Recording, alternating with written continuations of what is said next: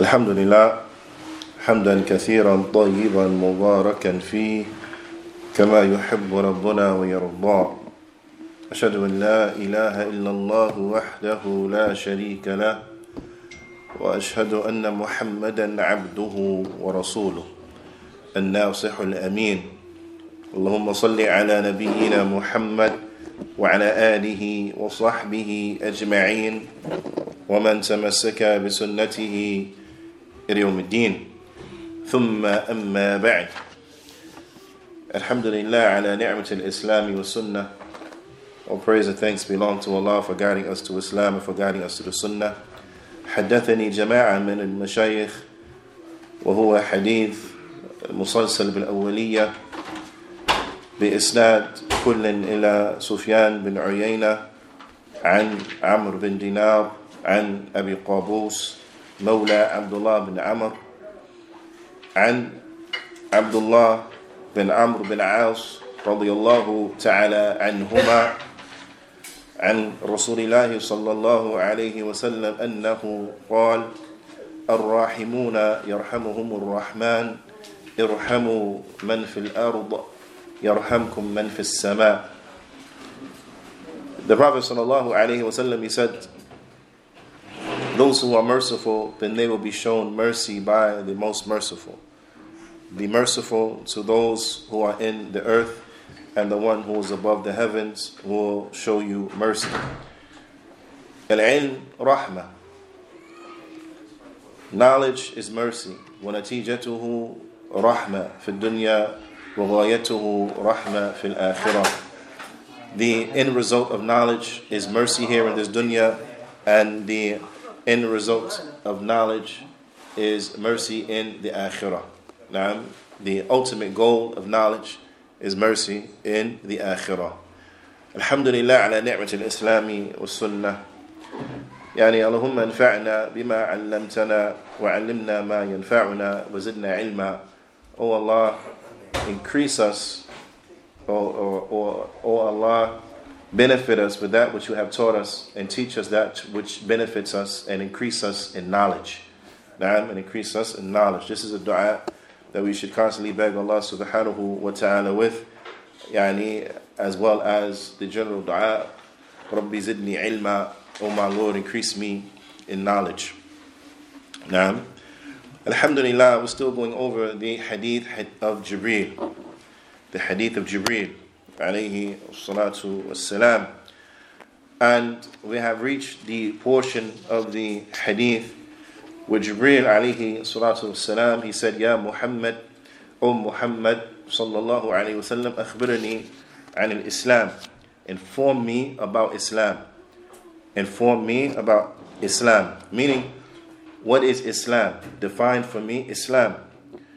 To which the Prophet sallallahu alayhi wasallam, he said, الإسلام أن تشهد أن لا إله إلا الله وأن محمد رسول الله وتقيم الصلاة وتؤتي الزكاة وتصوم رمضان وتحج البيت إن استطعت إليه سبيلا.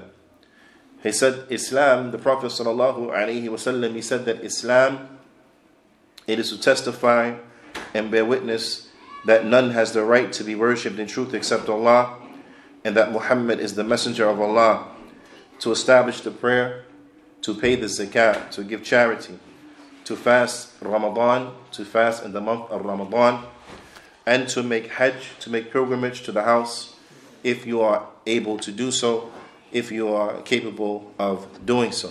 Now, after which Jibreel alayhi salatu wassalam, he said, Sadaqt, you have told the truth, you have spoken the truth. Here, there's a lot of benefits in it. One, we learn what Islam is built upon, or more specifically here in this ayah, we learn that Islam consists of these 5 matters. In the next hadith, the third hadith that comes in Arba'in and Nawiyya, we will learn that Islam is built upon these 5 matters. Now, ala kulli hal, in this answer from the Prophet sallallahu alaihi wasallam, there are some beautiful benefits that come out to us and that strike out to us. From them is that الإسلام والإيمان إذا اجتمعا افترقا وإذا افترقا اجتمعا. Now, this is a principle, if you will say, that we should know and we should get down. That Islam and Iman, when they come together, they separate. Meaning, when they are mentioned in the same construction or in close proximity to each other in the same context, then their meanings will separate. And when they separate, meaning they are not mentioned in the same context, they are not mentioned in the same siyaq, they're not mentioned in the same sentence or what have you, then their meanings come together. Now, inshallah ta'ala, we'll go more into that, but this is a very important point so that we know, we understand when we're reading the text. When we're reading the text and we see Islam by itself, then we know what it means. If we're reading the text and we see Iman by itself, we know what it means. If we're reading the text and we see them come together, then we know what each of them means. Then we know what each of them means when they come together. The Fadilatul Shaykh, Shaykh Abdul Muhsin Al-Abbad Al-Badr حفظه الله تعالى, he mentions, he says, أجاب النبي صلى الله عليه وسلم جبريل عندما سأله عن الإسلام بالأمور الظاهرة. He said that the Prophet sallallahu alaihi wasallam, he answered Jibreel when Jibreel alayhi salatu wasalam asked him about, when he asked him about Islam, he responded to him by pointing out the apparent affairs. Now, he responded to him by pointing out the apparent affairs. وعندما سأله عن الإيمان, but when he asked him about Iman, نعم, he said, يا محمد أخبرني عن الإيمان, oh Muhammad, tell me what is Iman. To which the Prophet ﷺ, he said, أن تؤمن بالله وملائكته وكتبه ورسله إلى آخر قوله صلى الله عليه وسلم. He said that Iman is to believe in Allah, to believe in His malaika, to believe in His books, to the end of the statement of the Prophet sallallahu alaihi wasallam.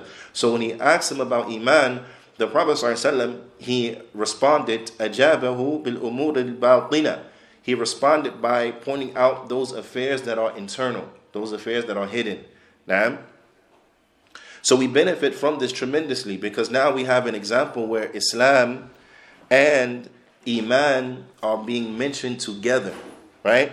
Now, the principle is that what? إِذَا اجْتَمَعَا افترقا. When they come together, they separate. What does that mean? Is that when they're mentioned together, then what separates? Their meanings. Ahsant.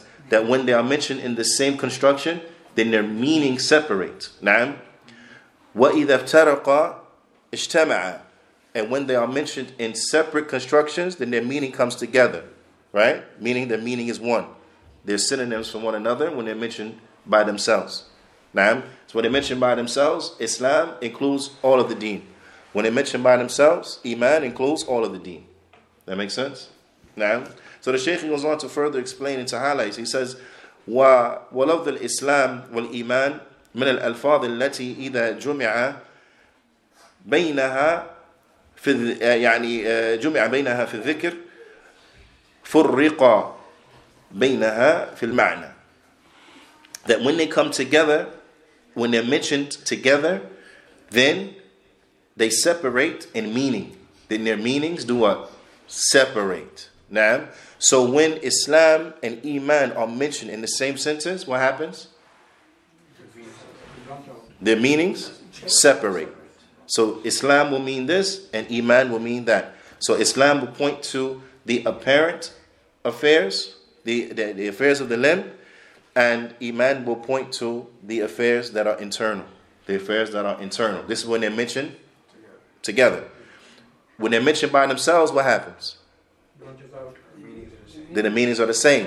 Then they each mean each. Then they each mean those apparent affairs and internal affairs. Now, the apparent affairs and the internal affairs.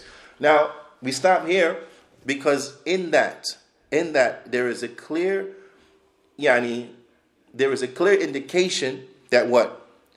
That actions are from that which is called Iman. That actions are from Iman. They're from faith. And that Iman is not this abstract construct that only refers to the hidden things. Because we said that when Iman is mentioned by itself, that it includes the affairs of Islam. And the affairs of Islam are what? Are the apparent actions. So actions are from Iman. So it is not sufficient, or we see the deficiency in the statement of the person that says, yani the person who is lacking in their actions, or they have abandoned actions, and they say, but I have strong Iman. Qalbi abyad. My heart is white, my heart is pure, right? I have strong Iman. But their actions are wanting, as if actions don't enter into what is Iman. Na'am. Ala kulli hal. This is a proof and evidence that what actions are from Iman. The actions are from Iman. Na'am. And how could they not be? Because in the pillars of Al-Islam we have what? As-Salah. Na'am. We have As-Salah, and Salah is the greatest pillar after what? The Shahada. Na'am. And if a person were to abandon the Salah, the Prophet ﷺ, he said what? فَقَدْ كَفَرْ. Then he has disbelieved. But disbelief is the opposite of what? Belief. Na'am. Faith, Iman, is belief. Na'am. The Prophet ﷺ, he said that if a person abandons the Salah, فَقَدْ كَفَرْ. Well, kufr is what? Disbelief. So this is an indication that what? Another indication that actions are from Iman. This is very important because see, Ahlul Sunnah, we are balanced. We are balanced. Now, we don't have an ideology that pushes us far to the left, nor one that pushes us far to the right. So you have individuals in this regard that you have the extremists. Now, you have the extremists that they are extreme, and they have with them ghulu and so on and so forth. Yeah, Amthal al-Khawarij, for example, right? Like the terrorists, ISIS, Daesh, Shabab, Ikhwan Muslimin, so on and so forth. Haula, irharbiyun, ghulat. But this is an extreme. This is an extreme. Okay? And then you have on the other side the Murji'ah. And the Murji'ah, they are extreme. The Khawarij, they say that if you make a sin, you make a major sin, you leave Islam. All your Iman is gone. Okay? The Murji'ah say actions are not from Iman. So if you don't do any actions, if you don't pray, you don't fast, you don't do any actions, it's fine.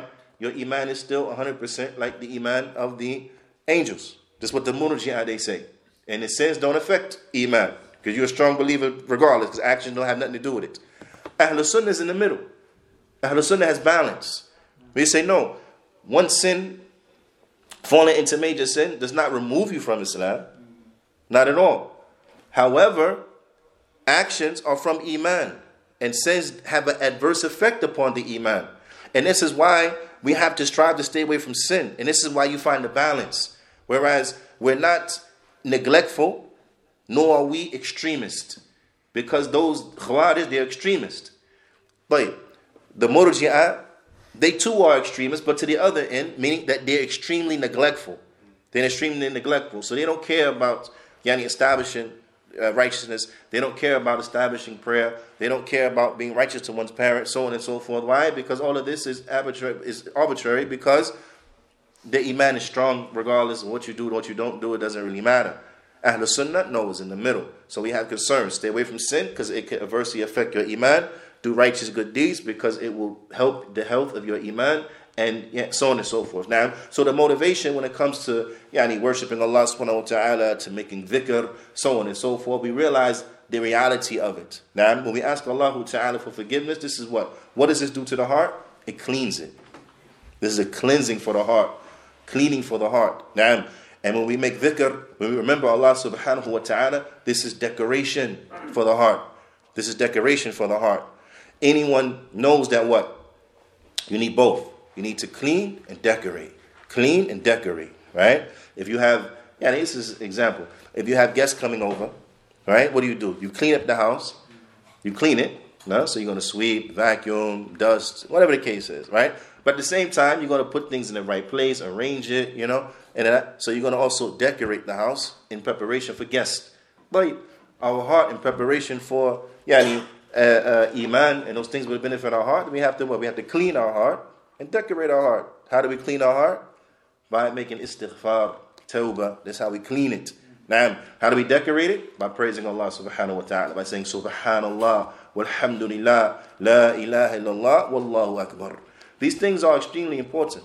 Yani, because this is from the Sunnah. This is from the Sunnah. So the people of the Sunnah, they should be people of dhikr, constant remembrance of Allah subhanahu wa ta'ala, people who are constantly asking Allah subhanahu wa ta'ala to forgive them. Ala kulli hal, the Shaykh goes on to mention, back to the topic here, he says, وَلَفْظِ الْإِسْلَامِ وَالْإِيمَانِ مِنَ الْأَلْفَاظِ الَّتِي إِذَا جُمِعَ بينها أو إذا جمع بينها في الذكر فرق بينها في المعنى. That they are from those expressions that if they come together in a statement, in an expression, then their meanings will separate. نعم. وقد اجتمع هنا. But here they come together. ففسر الإسلام بالأمور الظاهرة. So Islam here has been explained by those actions that are apparent. Those actions that are apparent. وهي مناسبة للمعنى الإسلام. نعم. And this is befitting for the meaning of al-Islam. نعم. Because al-Islam, and this is important to understand.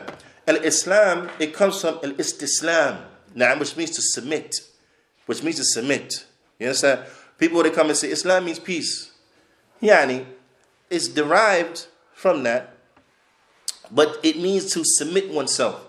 Because the only way that we're going to attain ultimate peace, right? The only way we're going to attain the ultimate security is by submitting ourselves to Allah subhanahu wa ta'ala. Without submitting ourselves into Allah subhanahu wa ta'ala, we will never receive any peace, never receive any security. Because for the one who does not submit themselves into Allah subhanahu wa ta'ala, then for them is the hellfire. There's no peace in the hellfire. There's no security in the hellfire. No, not at all. So ala kulli hal, it's better that we understand this meaning and we come from the standpoint. Because you hear a lot of people on their tongues, that especially, a lot of misinformation and so on and so forth in media, social media, and in media in general, right? Where they say Islam is peace. And then people come in with this type of understanding and all this type of stuff. Whereas a person is more benefited by understanding that Islam means to submit themselves. To submit themselves to Allah subhanahu wa ta'ala. And this is the meaning of al-Islam. Al-Istislam wal-inqiyad lillah ta'ala. That we submit ourselves and that we are compliant. We submit ourselves into Allah with tawheed and we are compliant to the commands, to the rules and regulations that Allah subhanahu wa ta'ala has set upon us. That we comply to them. We comply to them. Na'am. And when we fall short, we ask for forgiveness. Na'am. وَفُسِّرَ الْإِيمَانِ بالأمور الباطنة. And Iman has been explained by those affairs that are internal. نعم وهي المناسبة لمعنى. And it is befitting for its meaning. Because its meaning, the meaning of Iman, what? تصديق والإقرار. It means to deem as truthful and to accept or to acknowledge. نعم. To recognize and acknowledge and to deem as truthful, right? And when you look at each submission and compliance, these are things that are apparent. You can see it when a person is submitting, a person is compliant. Naam. So therefore, the Prophet ﷺ, he described Islam with those affairs that are external. And when it comes to deeming as being truthful and acknowledgement and acceptance, so on and so forth, then these are affairs that are internal. And this is why in the Prophet ﷺ, from the wisdom that the Prophet ﷺ, he described Iman as those things that are linked to internal matters. وَإِذَا أُفْرِدَ أَحْدُهُمَا عَنِ الْآخَرِ. And if they are separated from the other, if one is separated from the other, شَمِلَ الْمَعْنَيَيْن. Then the two meanings will be incorporated, جَمِيعًا. Both of the two meanings will be incorporated together. So if Islam comes by itself, what does it mean? It means the affairs that are apparent and hidden. But if Iman comes by itself, what does it mean? It points to the affairs that are hidden and apparent. But if they come together, if they mention together, then Islam means what? It points to those affairs that are apparent, and Iman will point to those affairs that are hidden. Na'am, ahsant. Well, so if they come separate, then they will include both those affairs that are apparent and those affairs that are hidden. Now, وَمِن مَجِيلِ Islam, and to give an example One of the places where Islam is mentioned by itself, Naam, Mufradan, one of the places that Islam is mentioned by itself is like in Allah Ta'ala statement that can be found in Surah Ali Imran in his verse 85, وَمَنْ يَبْتَغِي غَيْرِ الْإِسْلَامِ دِينًا فَلَنْ يُقْبَلَ مِنْهُ. And whoever intends or desires other than Islam as their deen, it will never be accepted from them. وَهُوَ فِي الْآخِرَةِ مِنَ الْخَاسِرِينَ. And in the hereafter, they will be from the losers. So now when we hear this ayah, whoever intends or seeks other than Islam, it will never be accepted from him. We understand that means what? All of the deen, all the religion. Right? Whoever doesn't accept Islam, all of the religion. طيب. وَمِن مَجِيءِ الْإِيمَانِ مُفْرَدًا. And from an example of where Iman comes by itself is like in Allah Ta'ala's statement, وَمَن يَكْفُرْ بِالْإِيمَانِ. And whoever disbelieves in Iman, فَقَدْ حَبِطَ عَمَلُهُ وَهُوَ فِي الْآخِرَةِ مِنَ الْخَاسِرِينَ. So whoever disbelieves in Iman, then his actions will be rendered null and void, and in the hereafter he will be from the losers. Now he will be from the khasirin. Same word. He'll be from the khasirin, losers. Now, but when we hear this verse, and whoever disbelieves in Iman, then we understand what's being spoken about? All of the religion. All of the religion. Now, so this is an example that they come separate. They include and encompass the meaning of the other one. So when Islam comes by itself, it means all of the religion. When Iman comes by itself, it means all of the religion. Now, like, وَنَذِيرُ ذَلِكَ كَلِمَةَ الْفَقِيرِ وَالْمِسْكِينِ. And this gives you some other words in the Arabic language that are similar, meaning that when they come together, their meanings separate, and when they separate, their meanings come together. Another example of this, of two words that have this functionality, is like faqir and miskeen. Right? Faqir and miskeen. That when faqir is mentioned by itself, it means poor people. When miskeen mentioned by itself, it means poor people. When you bring them both together, then the faqir is the one who doesn't have his basic necessities, and the miskeen is the one who has his basic necessities, but he doesn't have enough to cover all his needs. Right? The miskeen is the one who, they're poor, right? But they have a little bit. They have a little bit. So maybe, for example, maybe they could afford food, but not clothes. Right? Or they can afford food and clothes, but not all of their bills. Some of their bills, but not all of their bills. Now, so this person, you say miskeen when they come together. Right? Whereas the faqir, he don't got nothing. He can't pay his bills, he can't buy food, he has nothing. Now, and what's one of the proofs and the evidence is that a person can be miskeen and still have some stuff is in Surah Kahf. When Khidr, when he broke the boat, remember he put the hole in the boat? It was described that it belonged to what? Masakin. So they owned the boat, but they were poor. So they were miskin, masakin. They were miskin, right? Masakin, plural for miskin. Okay?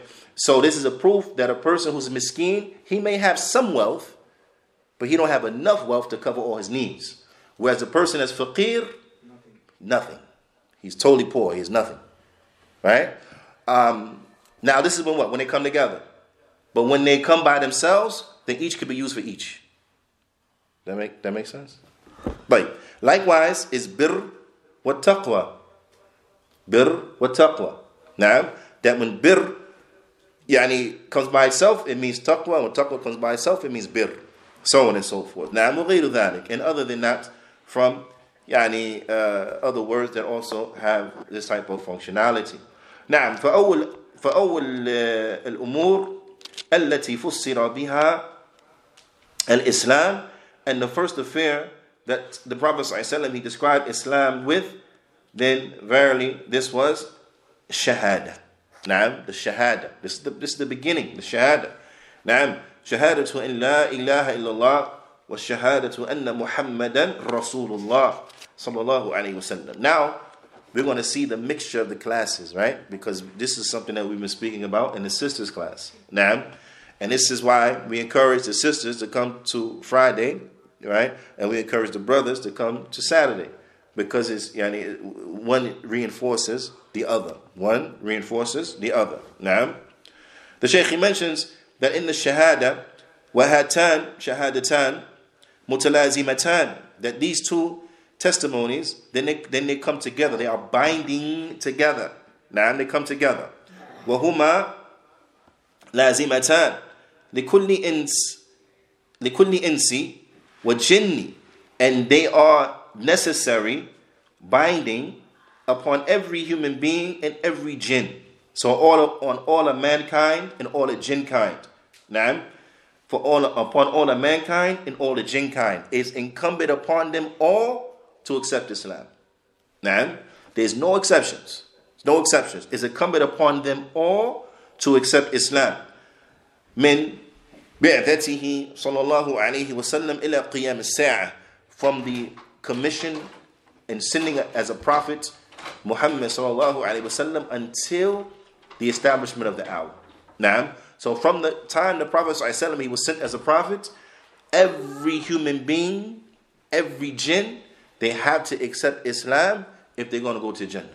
Now, every human being and every jinn who the message of the Prophet sallallahu alaihi wasallam reaches them, they have to accept Islam in order to be able to go to the Jannah. And if they do not accept Islam, they can't go to Jannah. If the message of the Prophet ﷺ reached them and they did not accept Islam, they cannot go to Jannah. Now, and this further illustrates and highlights, because again, Ahlul Sunnah, we are the middle. We are the middle. We don't go to this extreme, we don't go to that extreme. Now, we right in the middle course. We don't, we're kind to the people. We don't harm the people. We don't hurt the people, so on and so forth. And there is nothing that is worse, that's more detrimental, that is more harmful, that you can do except to harm a person in their belief. To harm their belief. This is the worst harm you can ever do to a person, is to harm their belief. Now, فَمَنْ لَمْ يُؤْمِنْ بِهِ صلى الله عليه وسلم, whoever does not believe in him sallallahu alaihi wasallam, كَانَ مِنْ أَصْحَابِ النَّارِ, then he's from the people of the hellfire. Whoever does not believe in Muhammad sallallahu alaihi wasallam, from the people of the hellfire. Whoever does not accept Islam, he's from the people of the hellfire. Whoever does not accept what the Prophet sallallahu alaihi wasallam came with, from the people of the hellfire. Now, when we understand this reality, then we understand again from another angle how inner faith is of no benefit, is a disservice, right? Is a crime against humanity. Interfaith is a crime against humanity. Why? Because when these people who involved in interfaith, right, and Allah Musta'an, they'll have lavish banquets and dinners and functions inside of the masajid, yeah, subhanallah, inside of the masajid, and they'll invite a priest and a rabbi, right, and whoever else, I don't know, right, and they invite them all to come out to the masjid, and then instead of inviting them to tawheed, instead of inviting them to accept the deen that the Prophet ﷺ became the complete way of life, instead of inviting them to accept it, they sit around and talk about what we have in common. Right? They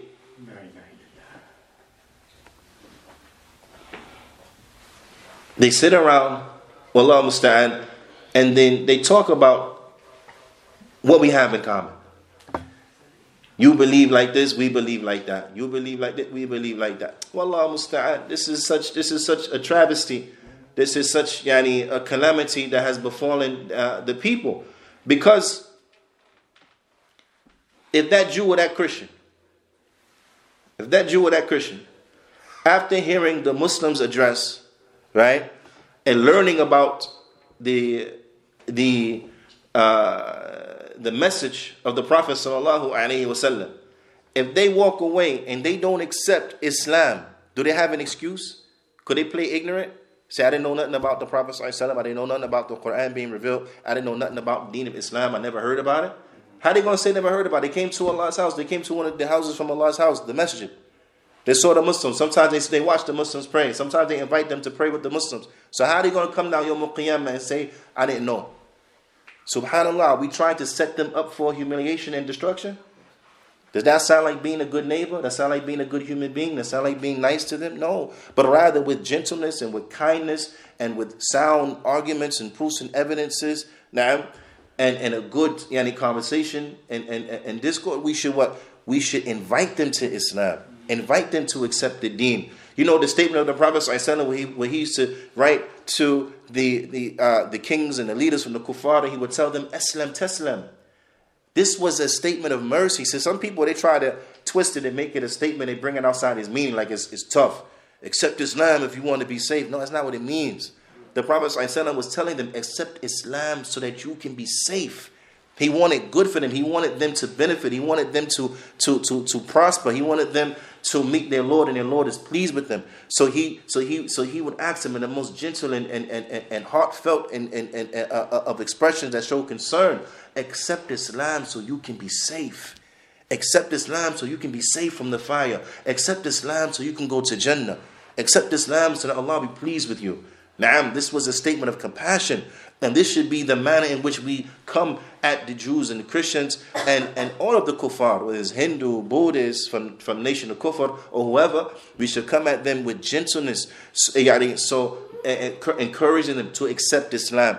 To accept Islam so that they can be safe from harm. It is a must that we do this, because anything shy of this, a person come and say, no, we don't want to hear that. That's that Wahhabi stuff or whatever. You know, we invite them and it's a good thing. We get them used to Islam. They get used to us and so on and so forth. Is it our intention to get the kuffar accustomed to us? That's our intention? No.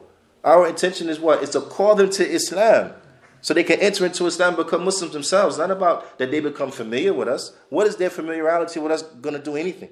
That's the statement of someone who's selfish. Them becoming familiar with us benefits who? Only us. Now they're not going to look at us crazy. They're not going to say disrespectful things to us because they're familiar with us. Who benefits in that scenario? Us. Do we give people dawah to be selfish? Do we call people to the masjid because we're selfish? We have our own vested interests in mind. We have our own interests. We have a secret agenda. That's our agenda. Be familiar with us. So now you won't spit at me in Publix. Subhanallah. Right? You won't say something disrespectful to me in the parking lot of this stupid store or whatever.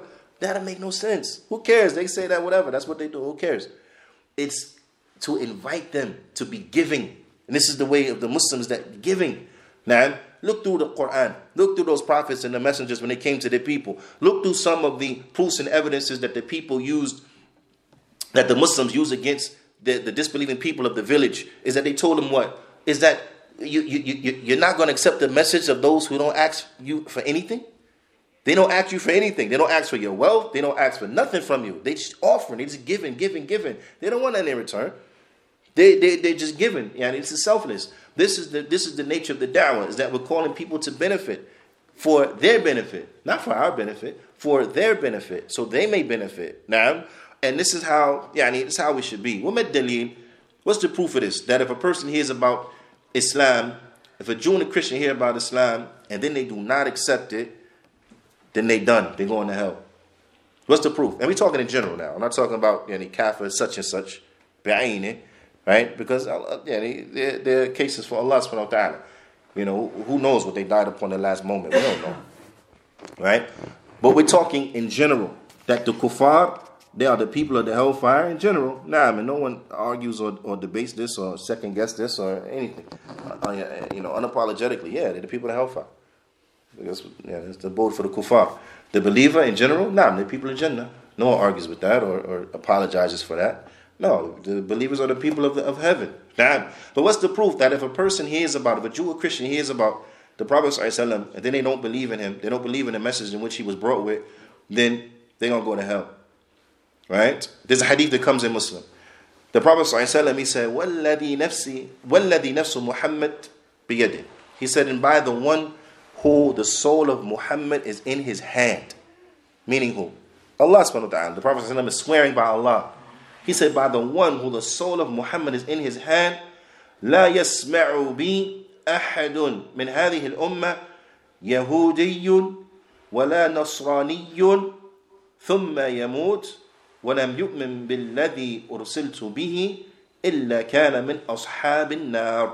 He said, and by the one who the soul of Muhammad is in his hand, no one will hear from me from this nation of Jews or the Christians. Now, that not a single Jew nor a single Christian will hear about me and then they die without believing in that which I've been sent with, except that they will be from the companions of the fire, except that they will be from the people of the fire, except that they go into hell.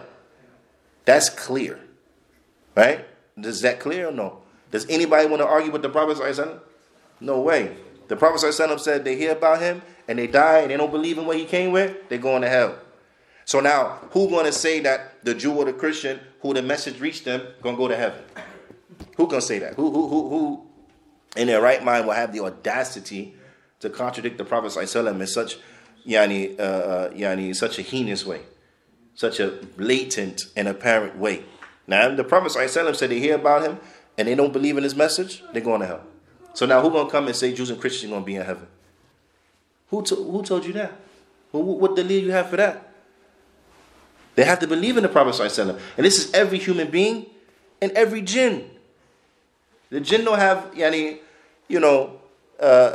excuse. No. Every sentient being, if you want to put it in those terms, every sentient being on the earth, after descending from the sending of the Prophet ﷺ into the day of judgment, then you have to take the shahada, ashhadu an la ilaha illallah wa ashhadu anna Muhammadan Rasulullah.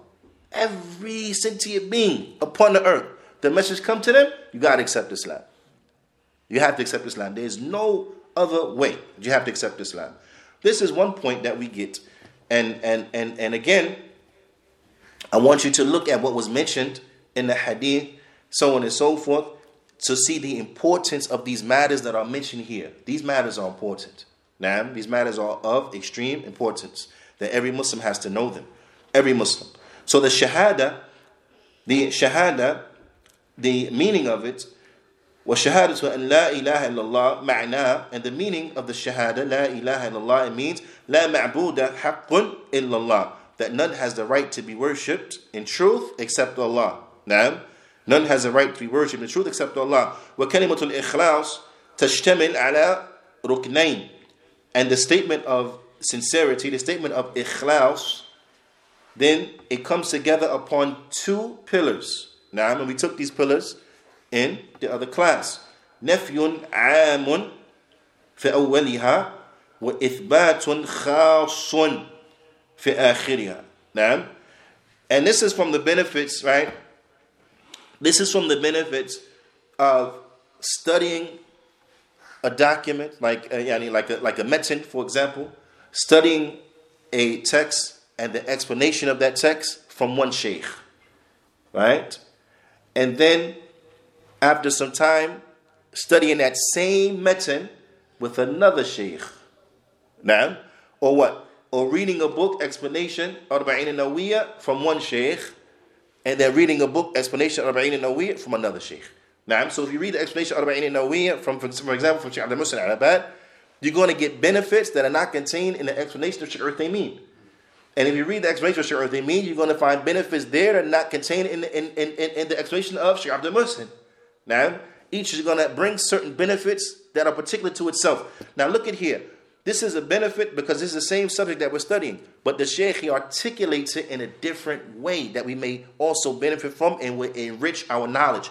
He said that La ilaha illallah, it consists upon two pillars. Two pillars. He said the first pillar is a general negation, and it comes in the beginning of it. So it starts off with a general negation. Now, he said, and then the second pillar is what? Is a specific affirmation at the end. See, we studied before what? Negation, affirmation. Negation, affirmation. But when we look at it from this wording, a general negation and a specific affirmation, we benefit. That strengthens our understanding. That strengthens our understanding. Right? The Shaykh, he mentions, he says, وَفِي أَوَّلِهَا نَفْيٌ الْعِبَادَةِ عَنْ كُلِّ مَا سِوَى اللَّهِ. He said, because in the beginning, there is a negation for worship from everything other than Allah. So we negate worship in general for everything outside of Allah subhanahu wa ta'ala. وفي آخرها, and at the end of it, إثبات العبادة لله وحده لا شريك له. And at the end of it, then there is an affirmation, a specific affirmation that all of the worship belongs to Allah alone without any partners.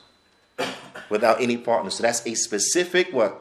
Affirmation. Now, and then from a benefit from lugha, because this construction, la ilaha illallah, this la here, its functionality or this type of la is called la nafiya li jins. It's la nafiya li jins. That's the name of it. What this means is that this is the type of la that is utilized to negate the whole type of a thing. Right? This is a type of la that negates the whole category, the whole type of something. So this is another way we benefit from the language that this is a general negation. This negates worship from everything outside Allah. There's no exceptions. Whether it's an angel, whether it's a prophet, whether it's a righteous man, whether it's a rock, a stone, a tree, or whatever the case is, it negates worship from everything, period. General. Everything is included.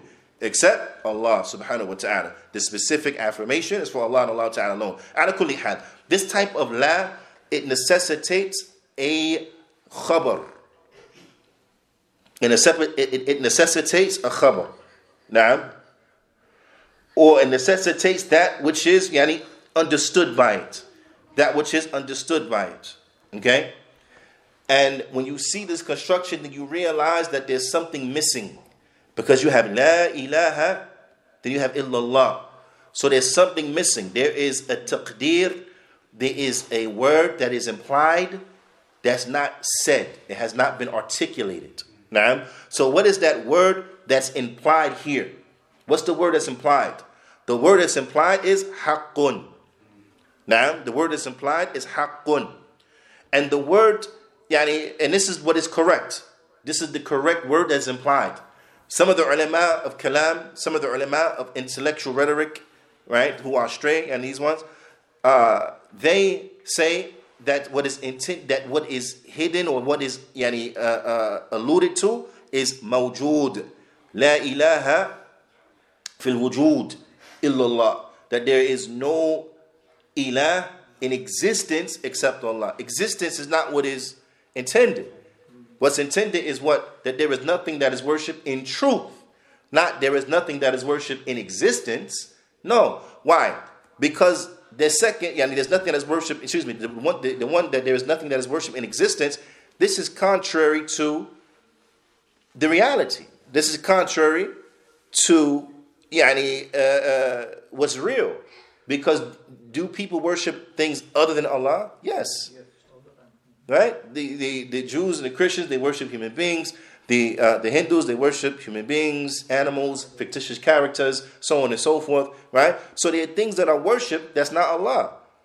So to say that there is nothing worshipped in existence except Allah, then what do you mean? That doesn't even fit to reality. Because there are false deities. And these false deities are worshipped every day. So that can't be the meaning of it. That can't be, because that doesn't even make sense. Right? Because the false deities, then they're there in abundance. Now, but if you said that there is nothing that is worshipped in truth, now this was intended. There's nothing that is worshipped in truth, meaning that only Allah is worshipped in truth. Everything other than Allah that is worshipped in falsehood, because they have no right to be worshipped. Allah is the only one who has right to be worshipped. And that's why it's translated as that none has the right to be worshipped in truth except Allah. But فإنما المنفي الألوهية الحق. So what is negated is things being worshipped in truth. نعم. فإنها so verily it is that which it negates everything other than Allah subhanahu wa ta'ala. It negates ibadah for everything other than Allah, and it affirms ibadah for Allah and Allah subhanahu wa ta'ala alone. And then the Shaykh he gets into, which briefly, inshallah ta'ala, we'll take it next 10 minutes or so. The Shaykh he mentions وَمَعْنَى شَهَادَةِ أَنَّ مُحَمَّدًا رَسُولُ اللَّهِ, and the meaning of the shahada that Muhammad is the messenger of Allah. نعم. And يُحِبَّهُ, that we have to love him, sallallahu alayhi wa sallam, فَوْقَ مُحَبَّةِ كُلِّ مَحْبُوبٍ مِنَ الْخَلْقِ, that we have to love the Prophet ﷺ above our love for every other created things. That from all the other created things, from all the other created creatures, we love the Prophet ﷺ the most. And it's important that we understand that. We love the Prophet ﷺ. Now, and this is from the Aqeedah al-Sunnah wal Jama'ah, that we love the Prophet ﷺ more than we love everything else. More than our children, more than our parents, more than. That we love no human being, we love no creature more than we love Muhammad sallallahu alayhi wa sallam. Now, this is incumbent. We have to love the Prophet ﷺ. Because when you love the Prophet ﷺ, then it makes everything else is going to be mentioned easy. Right? Everything else is going to be mentioned easy. Now, we strive to be like the Prophet ﷺ. Why? Because we love him. He's a messenger of Allah. Allah chose him to bring the message to mankind. How are we not going to love him? Now, listen, you love somebody that do good for you, right? For right now, check it out. If I came to you and said, listen, brother, I got a short shot way, man. You'll be a millionaire. 5-step program, no infomercial, game stuff. Like really, no con. You're going to be a millionaire. And then I'll let you know about this system, and you become a millionaire. Am I going to be your favorite person or not? You're going to love me, right? You're going to say, yo, that's my man's in him. He come around, I got him. Whatever he need, I got him. He needs something, I'm there. That's my man's. He got me to be a millionaire. Now, what's $1 million? $1 million. All right, that's about it. Nothing too much. But is there anything finer than what the Prophet ﷺ came and taught us? No.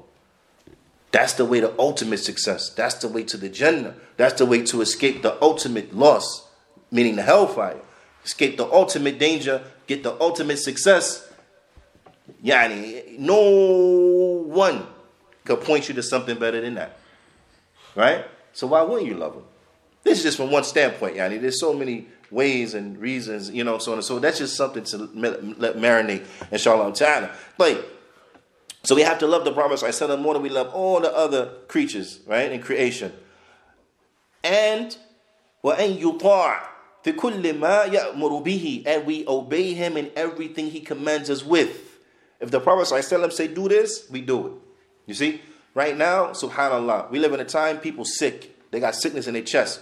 There comes to him an authentic hadith from the Prophet ﷺ commanding him to do something. And you know what they say is, oh, that's just sunnah. I ain't got to do it. Right? Or they ask you, is that wajib? That's wajib or not? Yeah, subhanAllah. The Sahaba, did they ask questions like this? Is it wajib? No. It's enough for them. The Prophet said that? Okay, that's what we do. That's what the Prophet said? Yes, okay, that's what we do. This was the way of Sahaba. Then they come and say, is that wajib? I really got to do it?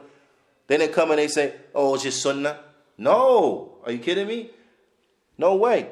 Is that when they heard the command of the Prophet ﷺ, سمعنا وطعنا, we hear, we obey. That's it. We heard the command. We're going to obey the command. Why? Because they know this is the wahi from Allah subhanahu wa ta'ala. Naam. Hey, and this is because obeying the messenger is obeying Allah. You see? And then we're going to say, oh, we love the messenger. So why are we disobeying him? Right? If your children is extremely disrespectful to you, disobey everything you say, right? You break down as a father and say, subhanAllah, you don't love me? Subhanallah, my son, you don't love me? My daughter, you don't love me? You treat me like this? But yet we say we love the Prophet ﷺ, and then everything he do, we want to turn our back on it. Subhanallah. Wow. Right? Subhanallah. Ala kulli hal. So in believing in the Prophet ﷺ, then we have to what? We have to obey him and what he commands us to do. Naam. وَيُنْتَهَى عَنْ كُلِّ مَا نَهَى عَنْهُ, and we have to stay away from what he told us to stay away from. وَأَنْ تُصَدِّقَ أَخْبَارُهُ كُلُّهَا, and we have to believe in everything he informed us of. That what he informed us of, we know that's the truth. The Prophet ﷺ, he said it's like that, it's like that. نعم. سواء كانت ماضية, regardless on whether it's something that took place way in the past, أو مستقبلة, or something that's going to take place in the future, أو موجودة, or something that is here, وهي غير مشاهدة, but we don't see it. It's present time, but we don't see it. ولا معاينة. We haven't bear witness to it. We haven't seen it. If the Prophet ﷺ said that's the way it's going to be, that's the way it is. If we ain't see it, we ain't see it. But we know that's the way it is. It's going. If the Prophet ﷺ says it's going on right now, it's going on right now. Even if I ain't seen it, it's going on right now because the Prophet ﷺ said it's going on right now. That's like when that lady was trying to take the message back to Quraysh, and the Prophet ﷺ said, "Stop her! She got a message. She got a secret message. She taking back to them." So when they checked her, they checked everything. Checked the camel. They checked what she was. Her clothes, tell her empty your pockets, everything. Checked everything, and it wasn't there. She said, "See, it's not here." They said, "No." Ali, what he told her, he said, "No." He said, "The Prophet ﷺ said, you got it, you got it. If the Prophet ﷺ said, you got it, you got it. And if we got to strip you butt naked here in the desert, we're going to strip you butt naked because we know it's on you somewhere." And at that point, because of her shyness, when she realized how serious they were, no, they're going to find it. Because the Prophet ﷺ said she got it, and the Prophet ﷺ told them, go get it. So they know, no, we're going to get it. We ain't going back empty-handed. If you got it, we caught you, you got it, we know you got it. We ain't find it yet, but we know it's here. We know it's here somewhere. So when she saw how serious they were, she said, okay, wait. And then she took it, it was wrapped up in her hair, and then she gave it. This was the conviction of the Sahaba. If the Prophet ﷺ said it, that's the way it is. Period. You see? Because that's the messenger of Allah. And this is what it means to testify by witness that he's the messenger of Allah. وَأَنْ يُعْبَدَ اللَّهِ يعني طبقا لما جاء به من الحق والهدى, and that we believe and that we worship Allah implementing that which the Prophet ﷺ has come with from truth and guidance. So we worship Allah upon the sunnah of the Prophet sallallahu alaihi wasallam. We don't worship Allah upon superstitions. We don't worship Allah upon my whims and desires. We don't worship Allah upon innovation. No, we worship Allah upon the sunnah. The way the Prophet ﷺ taught us how to do it, that's how we do it. There's no other alternative. There's no other route. I don't care what madhab you have. Huh? I can't look and say, well, my madhab. No, the madhab are not there for that. The madhab, that's not why they're there. The madhab are there. Every one of those great imams, their intention was to reach the sunnah. That was their intention. But because they're human beings, everybody is right sometimes and wrong sometimes. So sometimes they was right, sometimes they was wrong. When they were wrong, because they're human beings, and this is a must, and Allah subhanahu wa ta'ala, He makes it as so, there is no perfection except for with Allah subhanahu wa ta'ala. There's no perfection except for that which comes from Allah.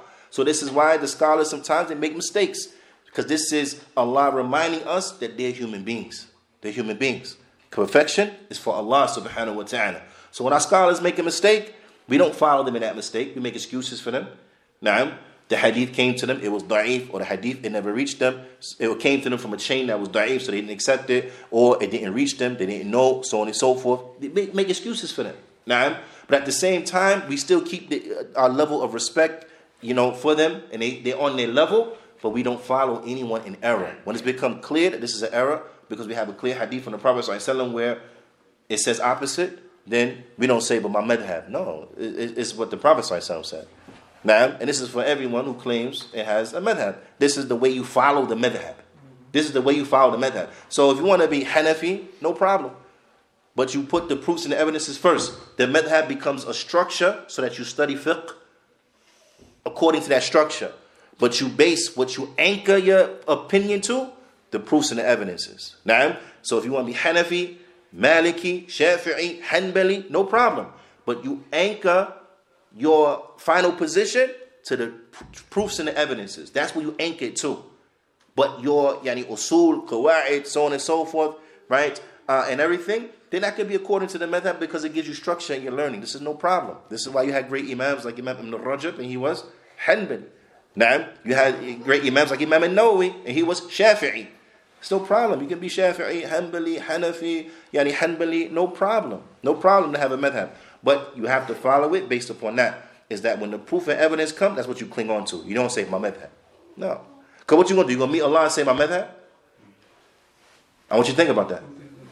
You're going to meet Allah and you question about something where it's clear that the Prophet ﷺ did this, but you did opposite. Is your argument going to be in front of your Lord? My madhab? Is it? No, that's scary. Who wants to say that? We didn't listen to your messenger. We listened to our sheikh. You think it's going to work out well for you? I'm just saying, you got to peel it back to his raw, basic, When we meet Allah, we want to be able to say about everything we do because of your statement or because of the statement of your prophet. And this is how the companions understood it. So this is what we did. It's no problem. As long as you can say that about everything you're doing, no problem. You can't say that, you're in trouble. Naam.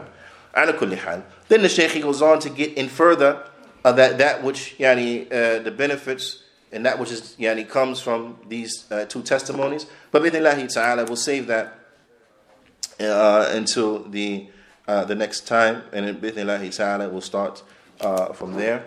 فنكتفي بهذا القدر وصلى الله وسلم على نبينا محمد وعلى آله وصحبه وسلم وجزاكم الله خيرا.